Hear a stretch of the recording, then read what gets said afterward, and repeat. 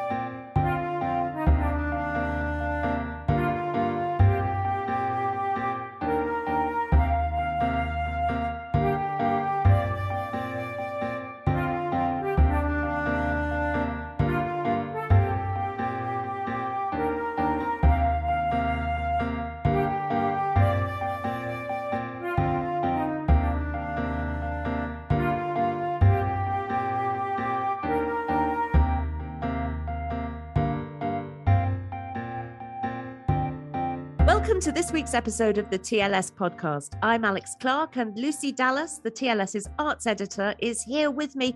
Hello, Lucy, and my profound thanks for covering for my absence last week. Hello again, listeners. Hello again, Lucy. It's lovely to be back. It's lovely to have you back, and I hope you're feeling a bit better. Oh, I suppose this is, as they say, the shape of things to come. I had a sore arm. I twinged my arm. I may have indeed lifted something too heavy. I woke up one morning, it just was, that was it, gone. Ice packs, slings, the lot. Dear me. I know. Well, we missed you, and I couldn't chat to myself. It turns out it's not really a thing you can do. Well, I don't know, though. I feel like I do it quite frequently, but that's a whole other story. Well, it's very nice to be back, and I did have a very good trip away, which actually included seeing Lucy Dallas, listeners, in the flesh. That was lovely. That's the last thing that happened before you did your arm in. It wasn't me. Well, wasn't it? We went and had a cake and did forward planning, which we do best over a cake. And it was very, very nice. But I had left the hills of Ireland and come over to London to do various things, including interviewing Ian McEwan, who we seem to mention every week now, but I did. That's why I was there. I think next week we're good for Ian McEwan, I think. Yeah, probably. That's it. Would you like to hear the anecdote of my night out with Ian McEwan, which is, in fact, the anecdote of my night out after I'd interviewed Ian McEwan? Well, do you know what, Alex? I would like to hear the anecdote of what happened on your night out after you'd interviewed Ian McEwan. That's what I'd like to hear. Well, you know, one comes off stage from these kind of events, sometimes in need of a celebratory feel. And I had a pal with me and we went out to dinner. We decided to go out to dinner. I don't get to London very often. Celebratory feel? A celebratory air. Right, mood. okay. One would like, you know, I'm just like clarifying. a glass of something nice and a general bit of fun. Anyway, went off to dinner, bit late, in fact, largely because of road closures due to, you know, large public events, which were then ongoing. It's a bit late. Got to the restaurant, very apologetic and also clearly hot and flustered.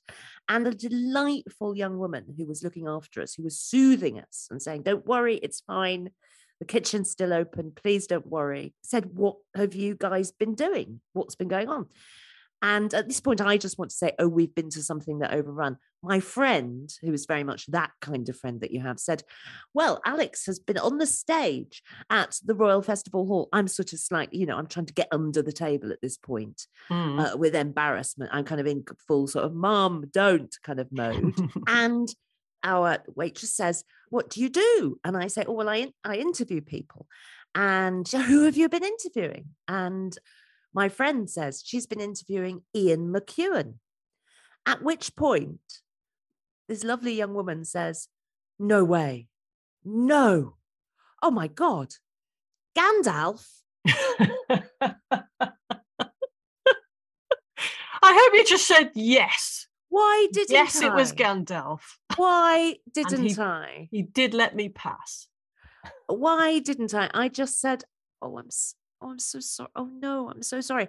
But there is a coda to this, which is that my friend, who so far, as you can tell, is taking the blame for all of this, said, well, but I'm sure Alex has interviewed people from Harry Potter.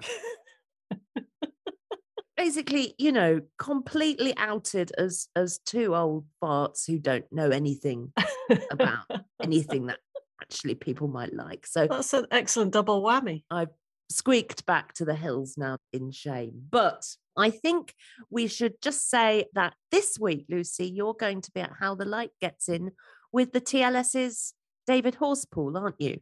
Yes, I am, because you're bluntly refusing to come along to this one. You do have a number of excellent excuses.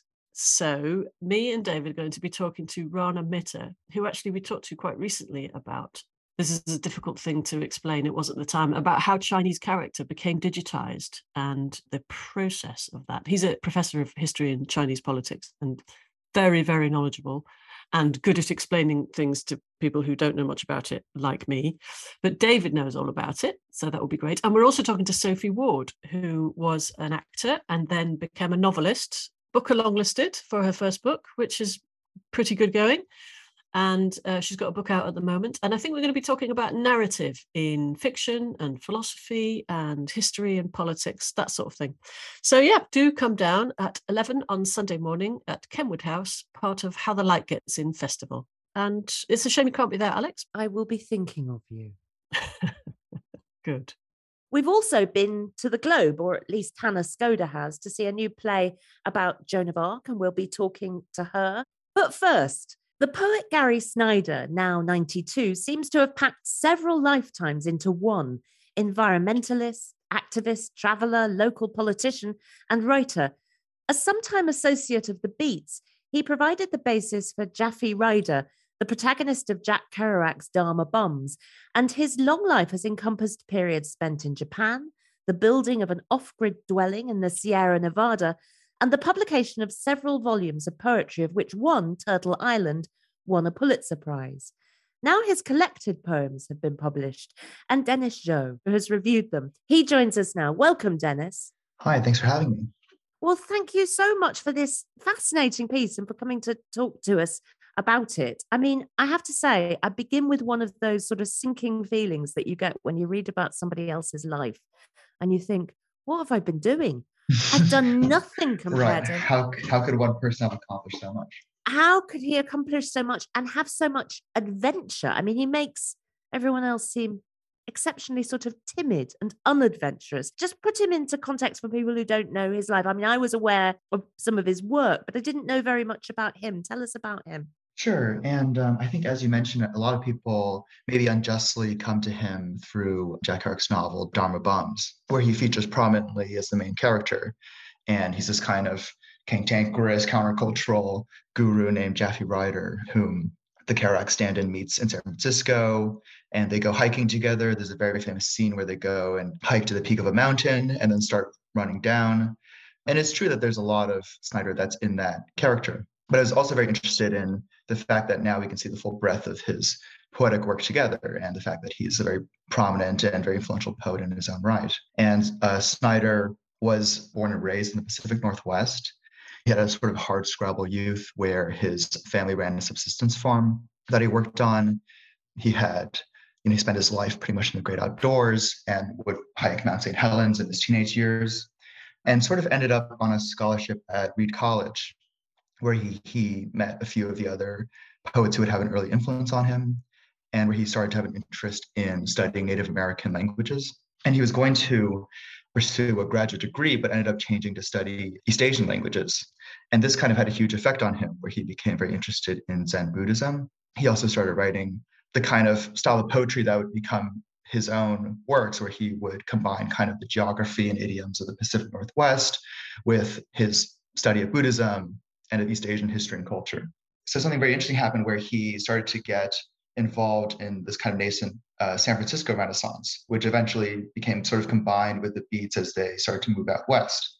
So Allen Ginsberg came and Jack Kerouac came, and there was a very famous reading in 1955 at Sixth Gallery where Snyder read, and he read a poem called At the Berry Feast. But then immediately left right afterwards to move to Japan, where he stayed for about 12 years. So there's this kind of moment where he enters our imagination in this one year, 1955, and then actually leaves the States for over a decade and studies Zen Buddhism very carefully, very devoutly. And following that, moves back to the US and builds this off-grid estate, as you're saying, Kitkadizzi, and becomes a kind of elder statesman of both the kind of counterculture, but also of this emerging environmental movement. And he becomes involved in local politics and is kind of this unique example of somebody who also has a hand in kind of politics, where he meets Jerry Brown, who becomes governor and who appoints him to the California Arts Council, and has just continued writing constantly to this day, and is able to comment on a lot of current events, has always been an outspoken voice on environmentalism, but has also been very committed to his poetry and has developed his aesthetic continuously to this day. I mean, it's fascinating that, just to stay with his sort of political life for 1 second before we move on to the poetry, but there's a strain of anarchism, isn't there, in his political beliefs? So that's not the kind of person you expect to find serving on boards and committees. Right. It is kind of funny to think of this kind of ominous grease of anarchism kind of sitting at a school board with a kind of PTA meeting.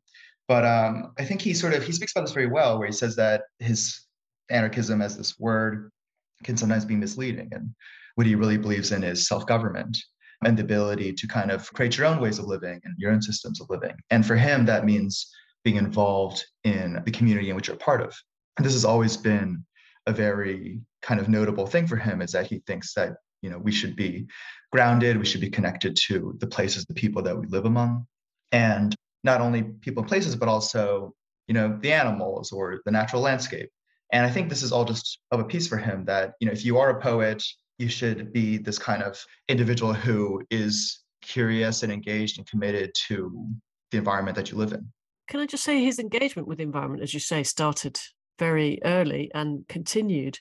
And now when you look at his concerns and also his predictions, I think you were talking about in Turtle Island, he writes essays, doesn't he, a bit called Four Changes. Right. And he says, we better watch out because this is what's going to happen, and basically predicts what has more or less happened environmentally. And not only that, but suggests a lot of solutions, right, which we're also doing. And he's been saying this since the 70s. It's amazingly prescient and timely, isn't it? Exactly. I found it to be incredibly prescient. And I think I mentioned this in the piece, where this is, he's saying this a decade before the first congressional hearing, where the term global warming became, sort of part of our public imagination. And the reason why he's so capable of this kind of prescience is that it's true that he's looking at the science. He also knows what's going on, but he also he has his ear on the ground, and he can kind of see what's happening. And also has a kind of spiritual malaise where people are not really having a lot of respect for the world that they live in. And this kind of comes partly from his role as a poet. As you mentioned at the end of Turtle Island, this book of poetry, he has a kind of prose section called Four Changes, in which he essentially lays out everything that he sees to be wrong about the direction we're going in. And this includes things like pollution.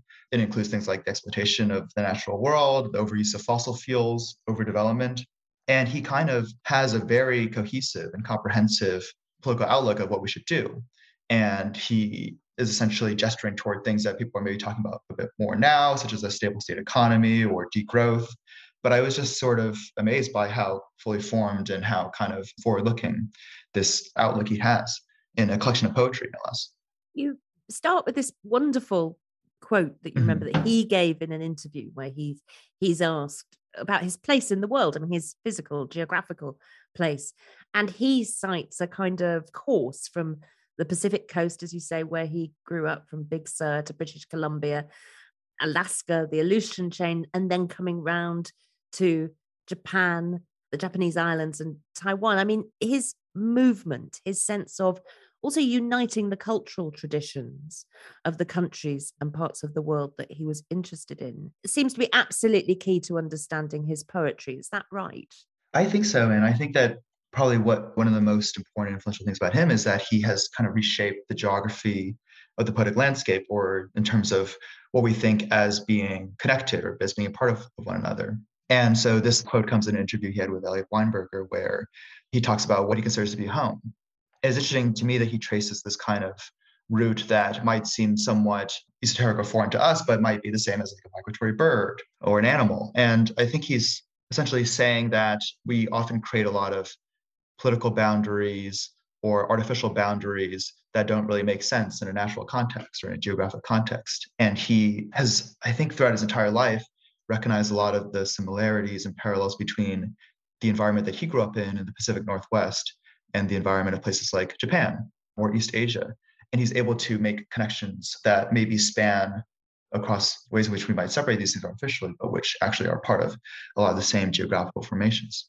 And how did he bring that to bear, do you think, in the poetry? Because obviously there's a tradition of nature writing, nature-based poetry in the US, but he brought something quite else into his own practice as a poet, didn't he? Right. I think that what Snyder was able to do was to draw on this pretty robust tradition of American nature poetry, but also to learn from a lot of other poetic traditions, whether that be the classical Chinese or the Japanese or the Native American, and to kind of learn from them and to kind of inject that into the American natural poetry tradition. And he's partly able to do this through his recognition that a lot of these poets from different traditions are writing about the same things, or they're writing about the same landscapes. They might be hearing the same birds, or they might be seeing the same trees. So I just found that to be a very powerful thing, that he's able to, in the same poem, write about Tacoma, Washington, but then also talk about Kyoto, and to actually view these as all of a piece. Talking about trees and birds, I love the point you made in the piece, and you say he doesn't say there was a bird in a tree. He'll tell you what kind of bird it was and what kind of tree it was. He's very concrete and specific, isn't he? Exactly. And that's something that I was struck by even from his first collection, Rip Rap and Cold Mountain Poems, where I think I mentioned this in the piece, but he will always find something material, something to grasp on in his poems. And I think that's just partly from the fact that he's so observant and he values this attention to natural detail. And someone else who's walking through the forest might not really know what kind of bird the bird song is coming from or what kind of trees are walking past, but he's really able to tell you. And I found it to be something very valuable and very unique about his poetry. I wonder if you could tell us too about this long poem that he wrote, Mountains and Rivers Without End, which he started in the 50s and had been, as you point out, inspired by Chinese scroll paintings, and again made that connection to paintings that he'd seen of the landscape of the Pacific Northwest. And it then took him 40 years before he published it. Tell us a little bit about the genesis of that poem. Sure. So Mountains and Rivers Without End is, as you mentioned, a long poem that he was working on for about 40 years.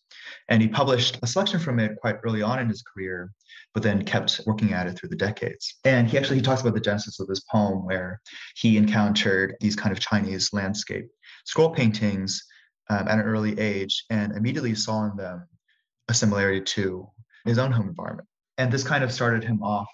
He talks about the ways in which this started him off in his exploration of Zen Buddhism, his kind of poetic education. And part of it is this kind of ekphrastic poem describing these paintings, but it's also a kind of autobiographical jaunt through his life. And he sort of talks about the ways in which in Chinese scroll paintings, the mountains and the rivers are both these kind of natural and physical formations, but they're also representative of kind of comprehensive worldview, whether that's the Taoist or the Buddhist. And he's able to sort of bring that to bear on the mountains and rivers that he grew up in his own life. And how was that poem received? And I suppose that's leading on to a kind of wider sort of question about how his poetry is seen and has been seen and what place it kind of occupies now, I wonder. Mm-hmm. So I think that, I mean, for much of his life, I think it's quite rare that he can be a very popular and accessible poet. And partly that's from the publication of Turtle Island, the collection that won the Pulitzer Prize. But also just from the fact that, and I think as he talks about, he's always wanted to make sure that his poems can be read and can be understood by the people that he's grown up in and lived around. And that hasn't been on the university campuses, but has been with the workers on the trail crews that he worked on as a youth, or in the Forest Service, or a Buddhist monk, or the kind of blue collar workers that he was growing up around as a kid. And so he has, I think, for much of his life, been able to reach a very wide audience. I think also in terms of the way that he's received now, I think that's something I was kind of working out through the piece and that I'm very interested in, where I think that this specific combination of things that Gary Snyder has been able to accomplish, I don't really see as much of that anymore. And I think part of that is the fact that Gary Snyder is someone who has devoted a lot of his life to, other poetic traditions or religious or cultural traditions that might not be necessarily be his own. It's possible that many people would feel a bit more cautious about that. And I think that in some ways, Gary Snyder is a very interesting and useful reminder that if you are respectful and committed to learning from other traditions, you very much can make them part of your own and to produce something new out of it. Oh, I see. You mean, do you think that people might be worried about as though they were talking on behalf of another people or another tradition, but whereas he's been sort of steeped in those other traditions for years and years, for the whole of his life, really? I think so. Yeah, exactly. I think that, maybe Gary Snyder spent a lot of his life, I think, as you're saying, just sort of learning from Buddhism or from Native American traditions. And I think that while a lot of the reasons why we might be more cautious of that make sense, I think he also is a good example and maybe a useful example of someone who has really tried very hard to meet these on their own terms and to learn from them. Funnily, if the person he sort of kept coming to mind as I was reading your piece was the novelist and environmentalist and activist Peter Matthiessen, who must be in the same sort of generation. I mean, I think was born perhaps just before him. There seems to be, often we now see a kind of, I don't know, an antipathy, I suppose, between political activism and cultural creation. And I wonder if that's something that he and a writer like Peter Matthiessen typify a kind of high watermark of that sort of engagement. Right. I think that there's something about that kind of coming out of their time and being a bit more prominent during their time. And it is, I think in Four Changes, he cites all the various poets who have signed onto this document with him. And I do think that in some ways, that's something that might be a bit lacking now, where I think when Peter Matthiessen or Gary Snyder were writing in their heyday, there was this sense that I think, there's that Shelley line that poets can be the unacknowledged legislators of the world. And it's something that they've really taken to heart and have actually tried to bring into the political life around them. And it's true that we don't quite see that as much. Another kind of precedent for someone like Snyder is just, I think for him, it's also just coming out of, it's the way that a poet should be. And it's coming out of a lot of the classical Chinese poetry he's reading, where it was just established that if you were a poet, you would also be a bureaucrat, or that somebody who is part of the system that's creating the world we live in. And I think he says in that same interview with Weinberger that it's a skill that he is both good at it and wishes that he was less good at, is to be a kind of a good bureaucrat, to be organized, to be trying to make a change in this manner. Goodness, I'd really love there to be some poets in government, local or national or international right now. Right. We could do with a bit more of that. Yeah. We really could. Probably could, yeah. It's a very holistic view, isn't it? To take the view of a poet. So the poet is not separate, or art and culture is not separate from the rest of society. It's part of it, and you do the work within that. And that goes with the view of the natural world, that humans and then animals and the landscape are not separate. We're all part of the thing. So you do the work, whether the work is, looking after animals or being a bureaucrat or whatever it is. He's very good about work, isn't he? He writes quite a lot about work. Exactly. And I think he also says at one point that what he wants to do is to be a representative for those who don't have a voice in our democracy. And by that, he means the animals, the rivers, the trees. And I think he genuinely and really believes that if we had a robust democratic system, that would involve a way in which the national environment would have a voice and would have a say in it. And he sort of views this as to be partly the role of a poet, that they can provide voice to this, or at least a human voice to these things that don't have very much bearing on our political system. I found that to be quite touching and moving, and definitely something that we could use a bit more of. And as you were saying, Lucy, that all comes down to work for him. And there's something quite fascinating about the kind of mundanity of the work that he's talking about, which is not this kind of grand sweeping, it adds up to a grand sweeping change. But at the end of the day, it's joining your school board, it's going to local meetings. And he writes about that a lot in collections like Axe Handles, where he's teaching his son how to whittle an axe, and essentially saying that it's all these little acts of work that make up for the larger changes that we want to see. And I started, Dennis, by saying, he just seemed to have crammed such an enormous amount into what, now is a long lifetime. I mean, is he still creating in any sense? I mean, I feel he's deserved a long retirement, but nonetheless, he doesn't seem like the kind of person who would ever hang up his axe whittler or his pen. No, and I'm sure he's very productive and prolific to this day. I believe he still lives at Kikadizzi. I think for him, probably a lot of the work that's just as fulfilling is whatever he's up to over there, whether that's fixing his pickup truck or weeding the lawn, or I think probably for him, those things are just as valuable. But I can only hope that he's just as prolific as he ever was. He's a living legend, isn't it? There's not many people alive who are the star of a Jack Kerouac novel. No. And it's quite rare so this collection came out from the Library of America, and it's quite rare for them to.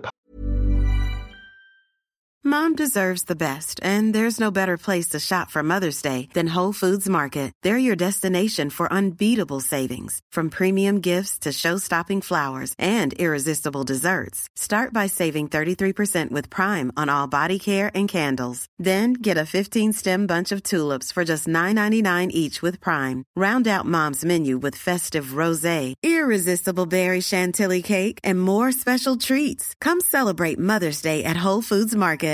Quality sleep is essential. That's why the Sleep Number Smart Bed is designed for your ever-evolving sleep needs. Need a bed that's firmer or softer on either side? Helps you sleep at a comfortable temperature? Sleep Number Smart Beds let you individualize your comfort, so you sleep better together. J.D. Power ranks Sleep Number number 1 in customer satisfaction with mattresses purchased in-store. And now, save 40% on the Sleep Number Limited Edition Smart Bed for a limited time. For J.D. Power 2023 award information, visit jdpower.com/awards. Only at Sleep Number stores or sleepnumber.com. Hey, folks, I'm Mark Maron from the WTF Podcast, and this episode is brought to you by Kleenex Ultra Soft Tissues, your ally to help tackle your allergy symptoms this season. I love the change of seasons, but nobody loves pollen and all those other things floating in the air that make you sneeze during this nice weather. Kleenex Ultra Soft Tissues are hypoallergenic and allergist approved, so fight back against watery eyes and runny noses without worrying about irritating your skin. For this allergy season, grab Kleenex and face allergies head on. Published collections from living writers, but I think he really deserves it. And it's true that he, both in his personality and his demeanor and through his life, has gained the reputation as a kind of the mountain sage of American poetry. And I think he deserves every bit of that reputation. Dennis, thank you so much for coming to talk to us about him. That was really, really fascinating. Thank you. And clearly this collected poems is something that you really welcome on anybody's shelf. Mm-hmm. Yes, definitely. Well, thanks for having me.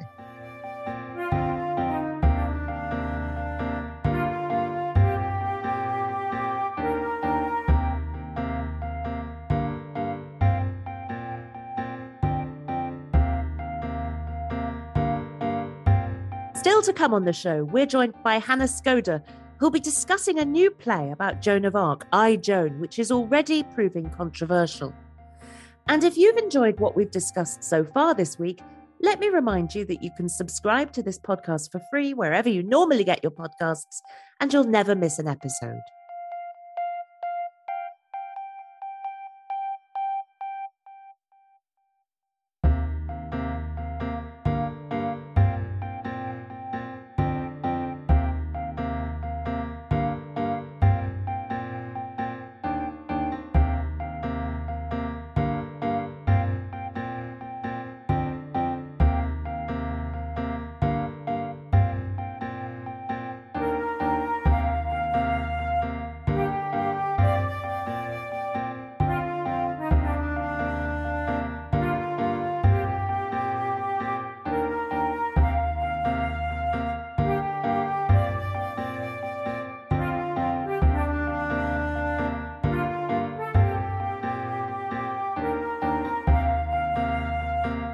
Welcome back to the TLS podcast. I'm Lucy Dallas.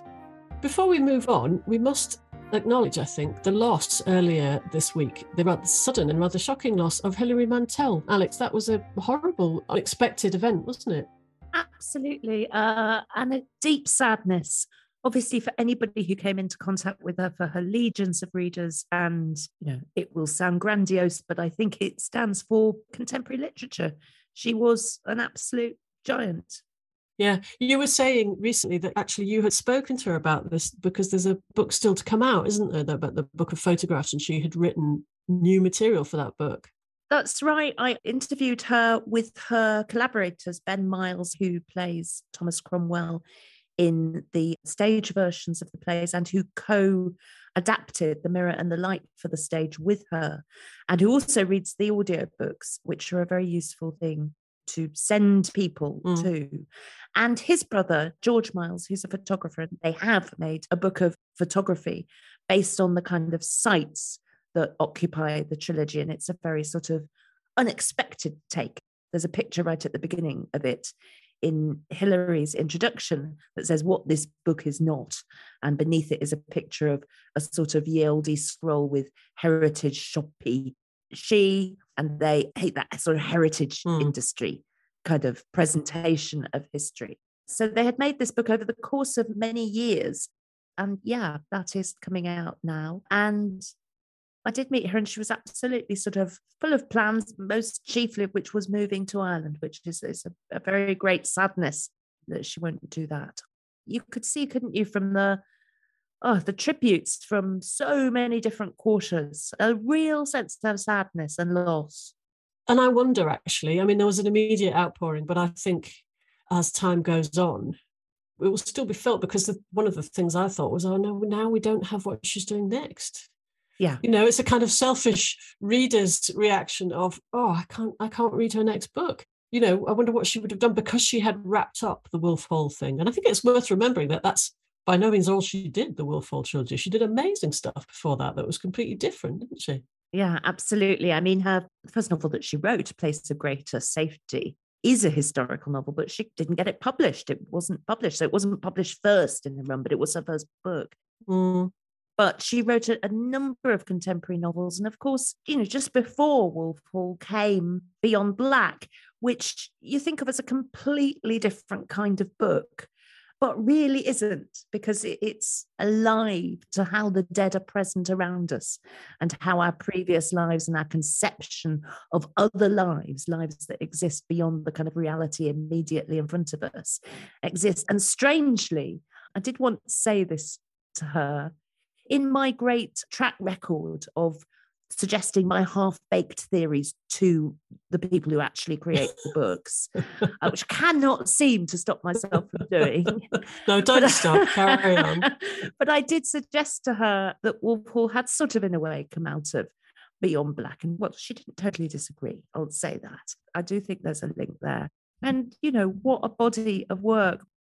In many ways, what really, people talk about how she brought the Tudors to life, the way that she created this character of Thomas Cromwell, who was completely captivating. But I think really she did all that with a kind of humanity. I mean, that was what inspired all her work, was this sort of understanding of humanity in all its extraordinary variety. And of course, power, and of course, bodies, and of course, violence, sex, intrigue, you know, the whole thing. Yeah. Also with a kind of completely fearless intellect. Like, you got the impression, there must have been, there was a hell of a mind behind that. Yeah, a hell of a mind and a hell of a commitment, I think, to, you know, I mean, the work ethic, I think was absolutely extraordinary. But I suppose one thing that always strikes me when I read her work, or indeed talk to her, because I was really lucky to interview her a number of times, was just that the unexpected thought and the unexpected word would always sort of wrong foot you listening to her or reading her. And that's kind of just what you want, isn't it? Yeah, I'm sure we will come back to her work again and again. But now we're moving on. As last week, we talked about a new play opening at the Old Vic about the very modern and vexed subject of vaccination. This week, we're talking about a new play on at Shakespeare's Globe, a historical play this time about Joan of Arc. What could that possibly have to do with our time? Well, as our reviewer, Hannah Skoda, who teaches and researches Joan of Arc at Oxford University, tells us, this is a play which shows powerfully why the past matters so much. It uses that great megalith we call history to throw critical doubt on our present, our dogmas, and our assumptions. So we're delighted that Hannah can join us today to help us navigate the great megalith of history and perhaps throw some light on the present. Hannah, many thanks for joining us. Pleasure. Thank you for asking me. We should say, first of all, that this play, which is I, Joan, by Charlie Josephine, it's avowedly and overtly not worried about historical accuracy, is it? No, it's not. There are several very explicit comments over the course of the play about how this is not about historical accuracy, and rather wonderfully, towards the end, Joan, realising that they are likely about to be burned, says, fuck historical accuracy, and a sort of plea to the playwright to let them actually survive this time. Of course they don't. But at the same time, I have to say, from a historical perspective, I found a lot of it really extremely plausible. I was quite impressed with the level of detail about the various military campaigns that Joan was engaged in, not that it really matters. And most importantly, I find the idea of Joan as a non-binary figure a perfectly plausible one, which is not to say I'm now absolutely convinced Joan was definitely non-binary, but from a historical perspective, I think it's perfectly plausible, and it certainly provides an incredibly interesting and stimulating opportunity to think further, both about Joan and about what we're doing nowadays. It's interesting that you say that a lot of it was actually historically accurate. So it's not that they're just going, oh, we'll do Joan of Arc and then we'll just say whatever they want. No, of course, they could do that. They've obviously been quite meticulous about how to place it. And I read something with the playwright saying, we're not saying that Joan of Arc was definitely non-binary. We're saying this is a version of Joan of Arc that could have existed. And you, as a professional historian, are saying, absolutely, that could have been the case. Why do you find it sort of plausible, believable that Joan could have been non-binary? So one of the things I found really plausible about the play is precisely this point, that it's not sort of dogmatically saying one thing or another. It's opening up possibilities, both for the figure of Joan themselves and for everybody around them and for us now. And that sense of Joan opening up possibilities, I think, is precisely what she or they did in the 15th century. So just thinking about immediate responses to Joan, Jean Gerson, who's Chancellor of the University of Paris at the time, writes various kind of tracts and responses about Joan. And in one, he describes her as our pucelle, as in our virgin, explicit comment on her sexuality, their sexuality, but then goes on to say manly and a warrior. So the thing that he's really impressed by is all the quote unquote masculine qualities of Joan. So actually this rather kind of non-binary way in which Joan is presenting really strikes Gerson. Another figure, Christine de Pizan, who writes a poem about Joan of Arc, is really struck by her femininity. And the fact that it's so striking that God should choose a weak woman to kind of do his work. And the fact is that Joan opens herself up, or themselves up, to these very different readings from different contemporaries. And that's fine. And it works very well. So I think it's very plausible that now we're doing the same thing in a sense. We're kind of echoing that sense that Joan is able to be lots of different things and open up lots of possibilities and lots of questions in a really enriching sort of way. I suppose one of the points one could make is that she or they always has done. I mean, this is part, I suppose, of the play's point, is it? That when we decide to claim a historical figure for revitalization, reimagination, we are bringing a whole load of assumptions about them that we can't possibly ever know. And Joan of Arc seems to be a tremendously good example of that. Yeah, it's absolutely extraordinary the way Joan has proved such a malleable sort of figure over time and been co-opted by so many different groups. And in a sense, that's all the more extraordinary because Joan has so much to say for herself or themselves in the historical record. So, I mean, by modern standards, obviously, it's not very much, but this many words from a medieval peasant woman or person. And in those words, so during the trial, when Joan speaks up, and in the various letters which they dictate, and then various other little hints we have here and there of Joan's words, there's a real sense that Joan themselves or herself, they're sort of not pinning themselves down exactly. And equally that there's a real shift in their attitude to how they think about their gender over the course of their career. well, actually, just before we get to the other interpretations of it, there was, alas, sort of predictably, some sound and fury, wasn't there, in print and social media? There was some sort of raging about how can this possibly be true? That's all died down, I think, wasn't that? Did you think that was a storm in a teacup type thing? I think it's died down, and I think it's really telling. And I think equally, for me, the thing that strikes me most about that, I suppose partly just I don't understand why people should feel so threatened by a play about Joan of Arc. That seems to me very strange.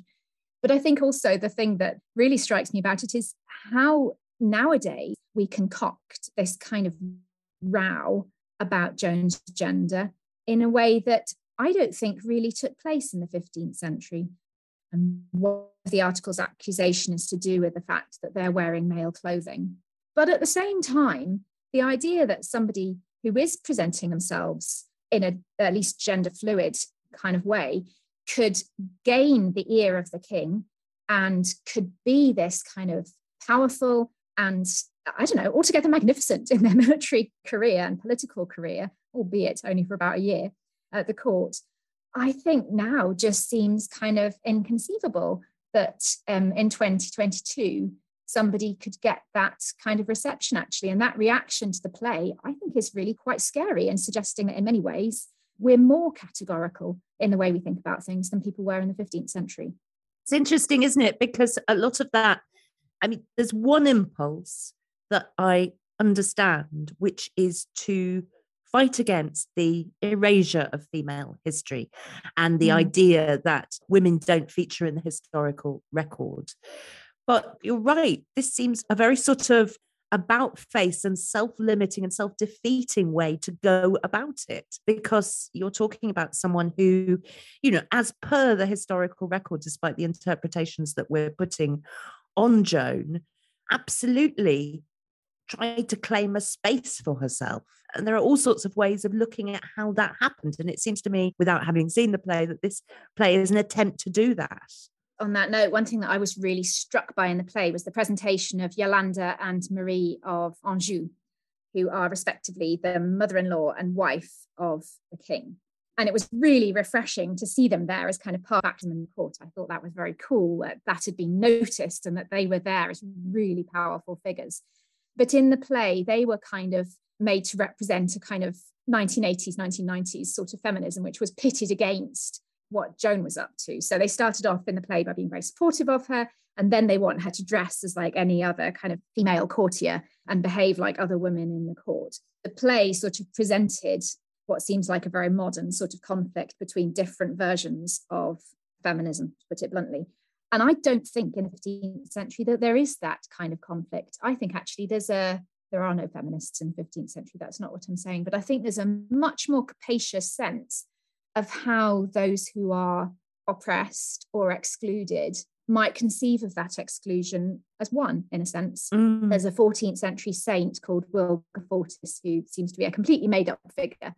But Wilgefortis was a Portuguese princess. Her father wanted her to marry the pagan king of Sicily. Wilgefortis doesn't want to do this, prays to God for release, and wakes up in the morning with a luxuriant beard. And the king of Sicily says, right, I'm not going to marry you then. Their father is so angry that they crucify them.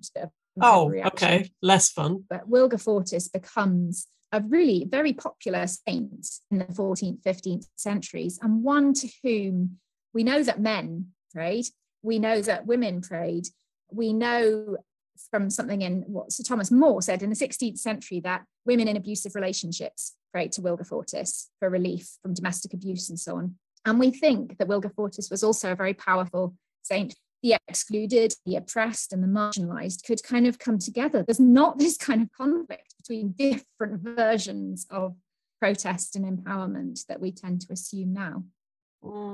Someone made the point to me that here and now, as it were, being put on in London at Shakespeare's Globe, the play feels as though it's all about gender identity, or a lot of it. Whereas if you put it on in, say, Kiev, it would be seen perhaps as all about fighting and resistance and, you know, resisting the oppressor. Do you think we always overlay our own issues of place and time on historical situations? That's really interesting, and I'm sure it's right. And in a sense, one could write a history of European political thought in its sort of popular sense, all through the prism of Joan of Arc, I think, and the ways in which Joan has been used and portrayed at various points, and the way people have drawn out the military persona, or the issues about gender identity, or the issues about rejection of established religion, different emphases at different points, certainly. In this play, the comments about gender identity are, well, they're not comments, they are long, very, very powerful speeches and kind of manifestos, which are absolutely explicit, but which I think have points, to go back to the earlier sense of sort of capaciousness, have points beyond thinking about non-binary identities to thinking about humanity. And that was sort of what I came away from the play, this sense that humanity is about opening out possibilities and thinking about the divine in each one of us in really stimulating ways, and ways that certainly go against the grain of the 42 theologians who condemned Joan, but I don't think go against the grain of a sort of general ethos in the 15th century, where people were interested in thinking of themselves as people and exploring the way in which the divine forms part of every single one of us and is kind of immanent around us. Of course, to do what Joan did requires not only tenaciousness, but a kind of single-mindedness that some may say borders on a kind of form of dysfunction, really. I suppose when you think of, charismatics, for example, and that kind of will to power that is actually quite unnerving. And I wondered if that came out in the play at all as well. Yes, it really did.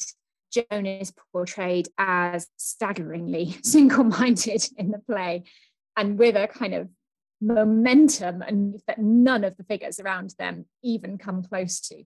That impression is portrayed dramatically, just really brilliantly, by the kind of movement of the figures as well, and the sense that Joan is kind of constantly on the move and constantly just really, really excited. And that excitement is kind of infectious, particularly in the space of the Globe, where as an audience you feel kind of drawn into it all.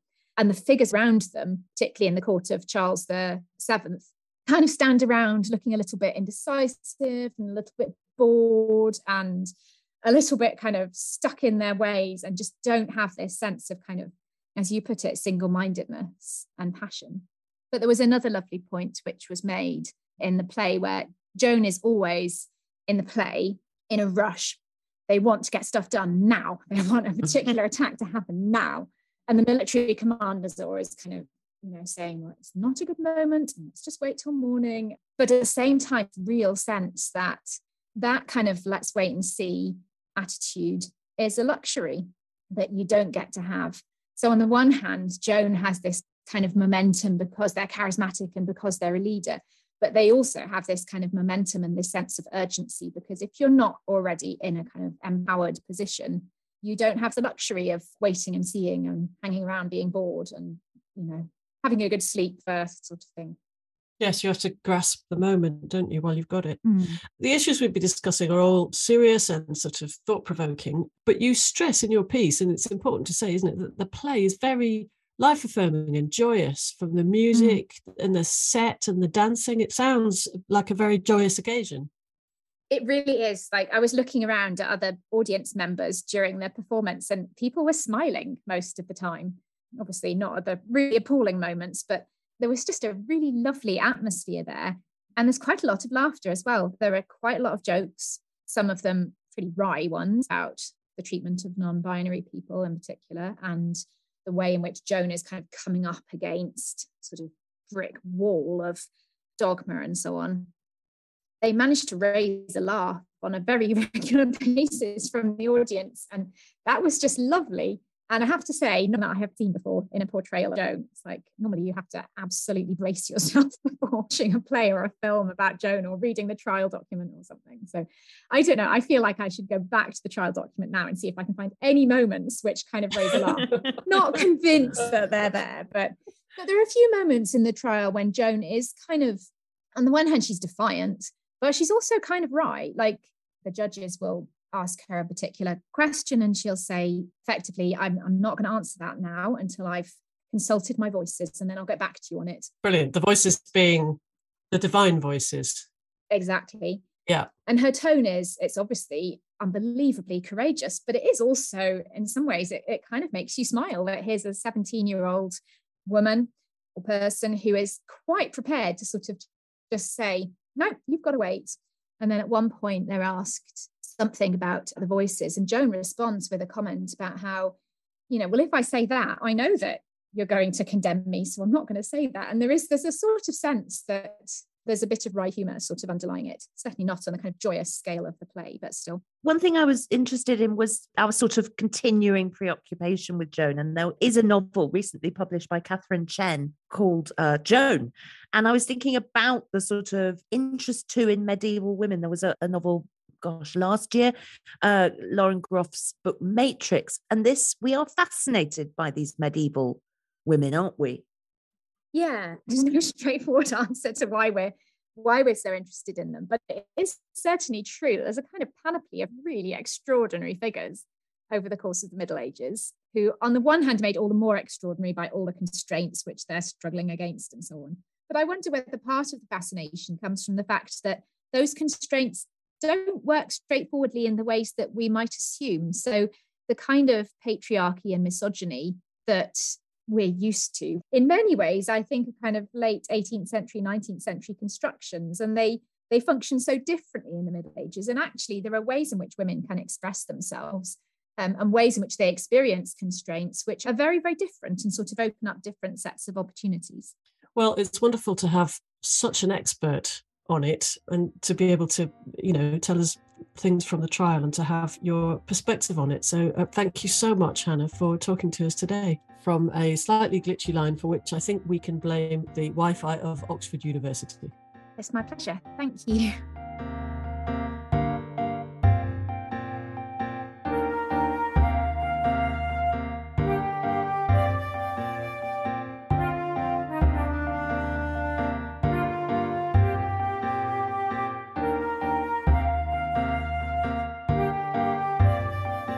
That's all we have time for this week. Our thanks go to Dennis Zhou and Hannah Skoda. And thank you for listening to this episode of the TLS podcast, produced by Charlotte Pardy. From Lucy Dallas and from me, goodbye.